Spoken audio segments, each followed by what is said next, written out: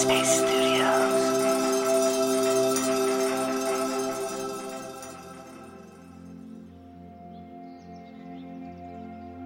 Hi, Sam here. Welcome to Radio Headspace, and happy Wednesday. On a recent trip to Sweden, I visited a beautiful church. I'm always struck by the beauty and majesty of old churches, and I can't help but feel a sense of awe around and in them. I took in the high ceilings, witnessed visitors lighting candles and saying prayers.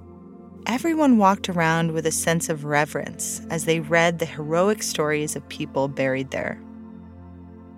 Taking in the ambiance made me think about secular mindfulness spaces that I've practiced in.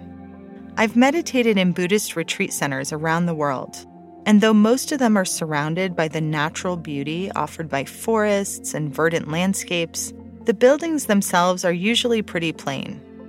I've come to understand that spaces of meditation are meant to be free from clutter and stimulating images and decor. It's an intentional choice, meant to aid in the concentration and contemplative practices of meditation. And this got me thinking about how a potential secular community space could be beautified. Is it really that distracting to be surrounded by beauty? In fact, in the Catholic faith, beauty is seen as a way to deepen one's relationship with God. As someone who was raised with flavors of both Catholicism and Judaism, I can say that being part of those communities gave me a lot to think about throughout my life. I've always appreciated the idea of having a sacred space and the sense of community that can develop through practicing. And though I may not practice now, I really respect many aspects of my religious upbringing, including the beauty I've witnessed. And maybe it's similar for you. I find there are a lot of things that we're exposed to at a young age where we identify with certain parts, and maybe not so much with others. Beauty is a source of inspiration. It connects us to a sense of awe, and whether we're religious or not, we can feel inspired when we contemplate the vastness of the universe and the breadth of the human experience.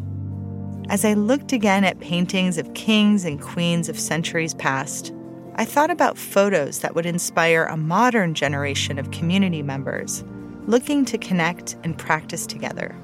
I pictured a space adorned with photos of people in their best moments. Simple moments, like taking a breath before a big meeting, putting their children to bed, or listening to a client or a patient at work. I've recently been reading philosopher Alain de Botton's book, Religion for Atheists. In it, he highlights religious customs and offers ways to adapt them to a secular audience. He points out that, besides churches and synagogues, there's a severe lack of venues that help strangers become friends.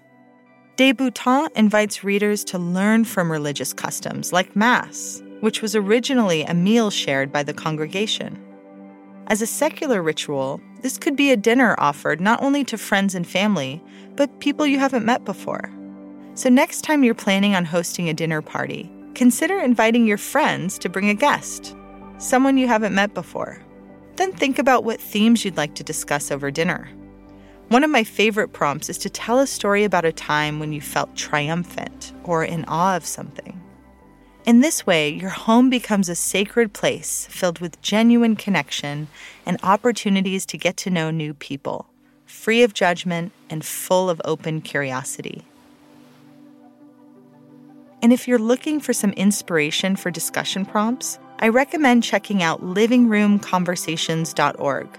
They're a nonprofit organization with tons of resources on how to host meaningful conversations.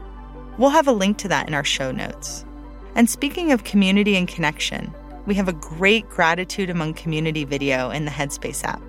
Just an FYI. That's all for today. Take care, and I'll see you back here soon.